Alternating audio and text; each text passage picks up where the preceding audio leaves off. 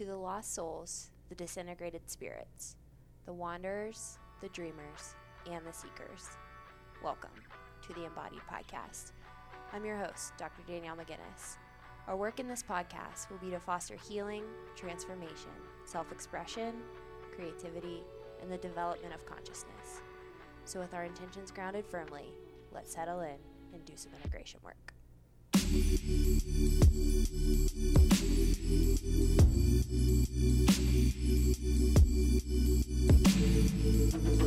Hey friends, happy Sunday and welcome back to another episode of the Embodied Podcast. If you guys are loving what you're hearing on the show, I would really appreciate it if you slid over to iTunes, dropped a 5-star rating or a written review, and just let me know what you are loving about the show and what you want to hear more of. Those ratings and reviews help get the show organically into more ears and more souls across the world. So if you've already done that, thank you so much.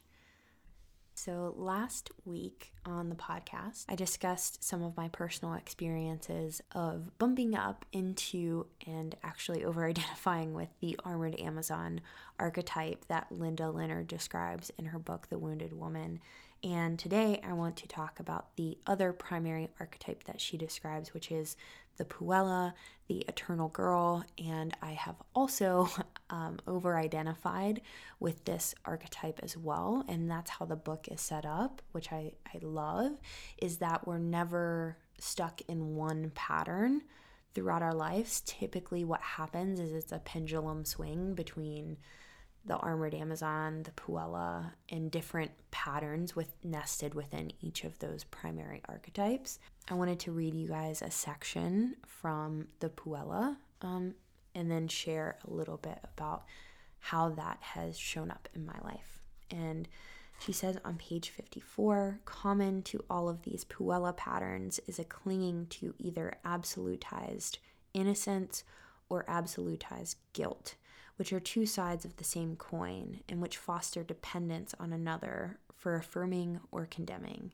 Hence, there is an avoidance of responsibility for one's own existence, a lack of decision-making and discrimination, leaving these activities up to the other. There's also a poor relationship to limit and to boundary, either in refusing to accept limits or in limitlessly accepting limits.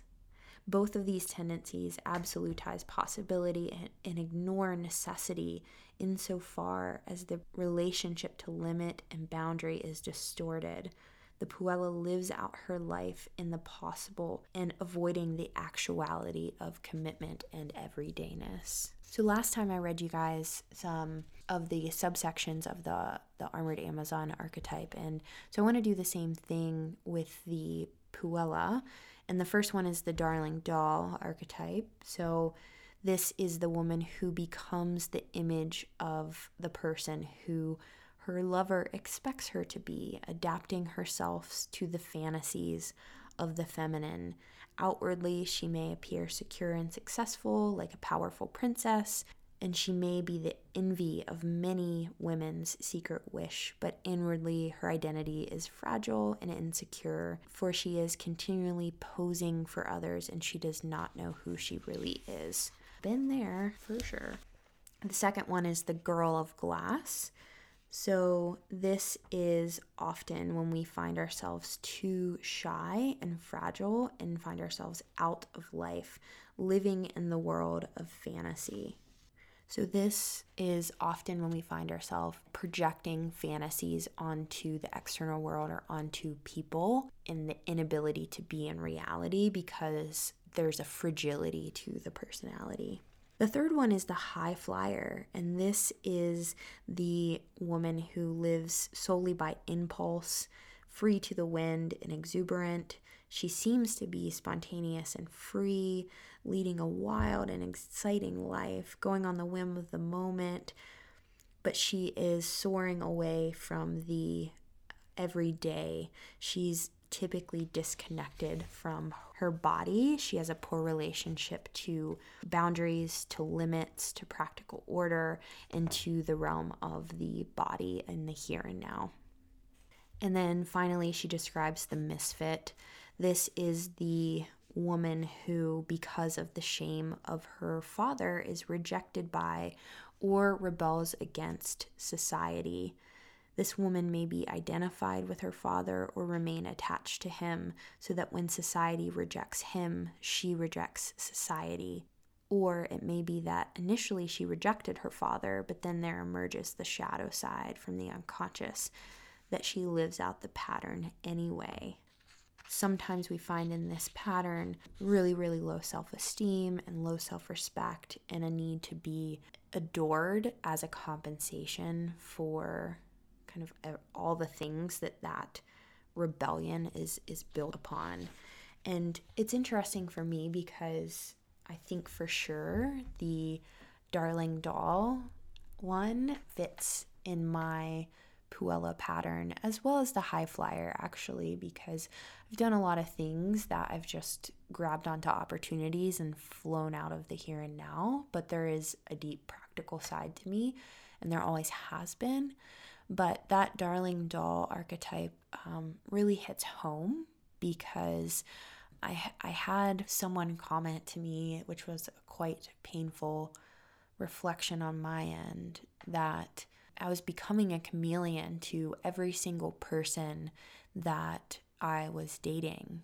I was becoming the woman that they wanted me to be, as opposed to the woman that I am and embodying the essence of who I am. And again, hearing that was quite painful, because it was really what that was me confronting all of the ways in which I had abandoned myself so that an outer man could hold the projection or the potential of who I could be. And I felt so scared of moving towards that it was so much easier for someone in the outer world to hold that and become who they wanted me to be rather than who I wanted to be. It started with my father and trying to shapeshift into the person that would make him proud. And eventually, as I grew up and out of my home, attracting men in my life, that I would become who they wanted me to be.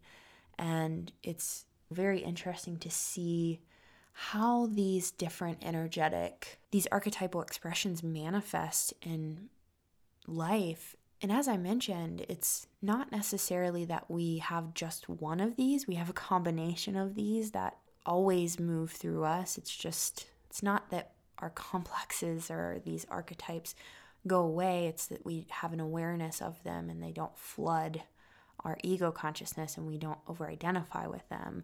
It was so helpful for me to see that these different relationship patterns that I was in, swinging from a more eternal girl archetype in one relationship, but then an armored Amazon in another, and then how those different manifestations were bleeding into each other. And it gets so chaotic when you're riding that pendulum of who you are.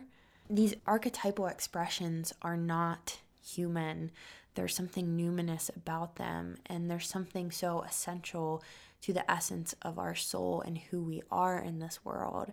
And these archetypal patterns, whether positive or negative, help us come into relationship to that essence of who we are. And so if you have struggled with these or grappled with these or over-identified with these, good, because that means that you're closer to the essence of who you are, hopefully. But if you're not, that's why I'm doing this workshop series. That's why I'm doing this book club, to go over these different patterns, because I just feel like, as I've mentioned before, I recommend this book to almost every single woman that I work with, because they are just so prominent and there's so much masculine wounding in the essence of the women that I work with.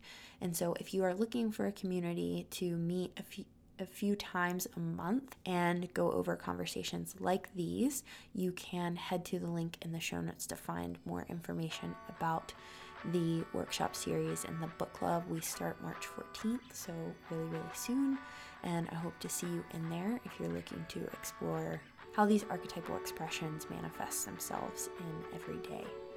So with that being said, I hope you guys have a good week, and we will chat on Thursday.